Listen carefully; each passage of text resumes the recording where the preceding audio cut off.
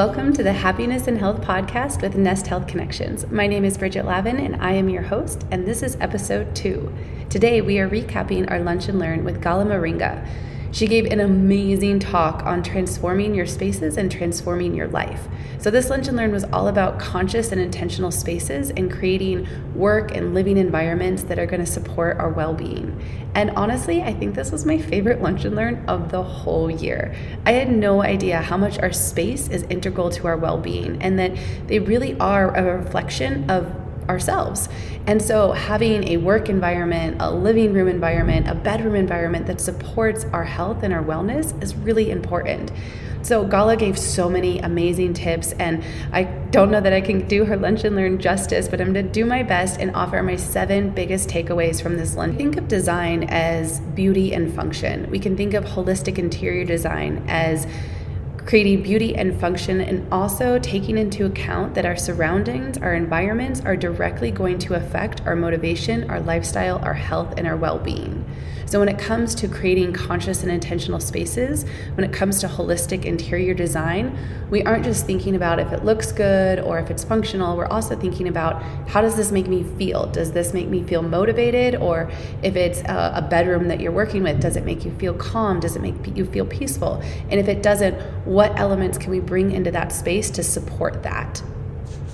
And this kind of goes hand in hand with feng shui, if you've heard the term feng shui. It's all about understanding the placement of objects and how they're going to affect your daily life and your attitude. So feng shui, holistic interior designs, all of those are just fancy ways to say our spaces matter. And there are things that we can do specifically in a space when creating a space to support us and the way that we want to feel in our life, at work. So I have 7 main takeaways from this Lunch and Learn that I'm so excited to share with you. I have found them so beneficial. I've already incorporated some of them into my spaces and my environment, and I hope that they're helpful for you as well.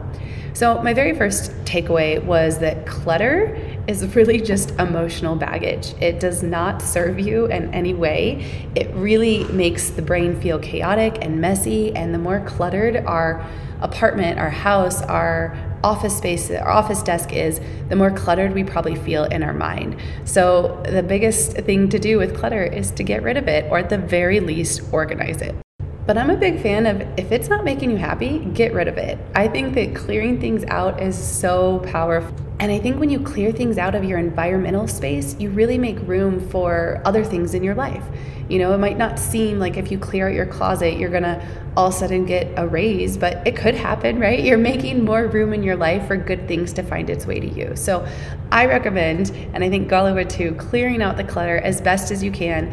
And if something isn't making you happy, then get rid of it. And so that's another thing that kind of goes along with clutter is, well, how do I get rid of all these things? I might have had a gift from a friend, or, you know, this was my mom's. I don't want to let go of it. And so when it comes to decluttering your space, just take it one item, one room at a time. One question that I think is really important to ask is, does it spark joy? And if it's not a hell yes, then unfortunately it might be time to part ways with that object, which I know can be hard. But again, it's all in the name of health and wellness and happiness, right? Clearing out that little bit of thing that you don't actually like, but you felt guilty for not throwing out. Getting rid of that actually creates more space for you to be happy. So get rid of the clutter as best as you can. That was my first main takeaway. The second takeaway was that the energy flow of things matter. So in feng shui, they call this qi, which just means energy. And one of the questions you can ask yourself when you're creating a space is, does the energy flow? How does the space make you feel? So if you have a, end table that you keep running into every time you get up to go to the bathroom, maybe that end table is not the best for the space, because chances are running into it every time you go to the bathroom is going to get you a little bit aggravated. So asking yourself, what is the energy of the space? How does it flow? Does it flow? And if it doesn't, do you need to move things away, maybe take away some furniture to make sure that you have a nice flow and you're not getting frustrated every time you hit the end table? My third takeaway is that art really matters. So what you have on the walls, what you have surrounding you really plays an effect into how you see the world. So if you have a picture that's hanging on the wall because it was given to you, but you don't really like it, that actually plays into your mental health. You might be holding a little bit of tension in your mind just because there's an image on your wall you don't like. So the pieces of art that you pick out for your house need to be really intentional. They should make you feel good. And Gala really recommended having a piece of art in the foyer and the bedroom and being really mindful about those pieces because those are the places you're probably going to see it the most, and making sure to choose art that supports not just what you like, but who you want to be. And the fourth takeaway from this Lunch and Learn was probably my favorite one, which is manifestation. And what I mean by that is that your spaces, your bedroom, your office, they have the power to help you in manifesting. They have the power to assist you in getting to where you want to go and who you want to be. So when you're looking at your spaces, notice if there are any things that you're holding on to that don't really serve who you want to be or what you're trying to do with your life.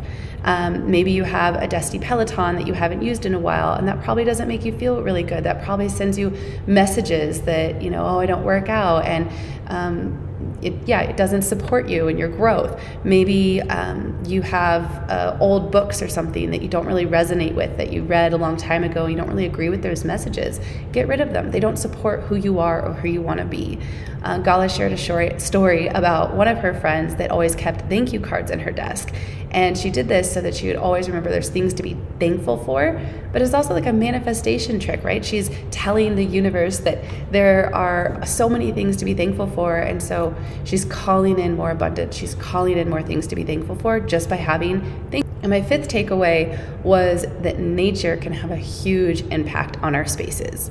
So we tend to live most of our lives on a computer screen or on a phone screen, and we have this big gap between nature and ourselves. We're very disconnected. And so if we can bring plants into our spaces, or we can bring, even a salt lamp, a part of nature, these little aspects of nature into our spaces, we can start to bridge that gap between us and nature that feels so broken and chaotic because of the technology that we're always on. So I know plants are really popular to have, but even just having like a rock from outside coming inside, or a feather, anything that reminds you of nature. It could be a picture of an ocean on the wall. Bring it into your space, and it will help you reconnect with nature, which I think is really, really cool. Okay, my sixth takeaway is that color and lighting matter. So every color kind of has a different effect in the way that we feel. There's all kinds of research. You can go online, you can Google. In general, orange is going to inspire creativity, and yellow is going to inspire power, whereas like blues and light purples are going to be a little more calm and peaceful. So you can kind of Google what it is you're looking for this space, but color really plays into our mood. The other thing that plays into our mood is lighting. So natural light is obviously best, but Gala was talking about how natural light changes throughout the day. So more than just always wanting natural light, if you can't get natural light, finding light that's going to mimic the change of light throughout the day. So there tends to be an oranger, pinker tone in the morning and the evening to natural sunlight, where there's a brighter blue during the day, during those like work hours. So finding, light bulbs that are going to support this change and give you variety throughout the day, rather than just having the same continual light. And that's gonna play into our mind. That's gonna play into our productivity and how well we're working. Okay, and then my last takeaway, the seventh takeaway, is intention, which kind of goes back to like the whole concept of creating conscious and intentional spaces.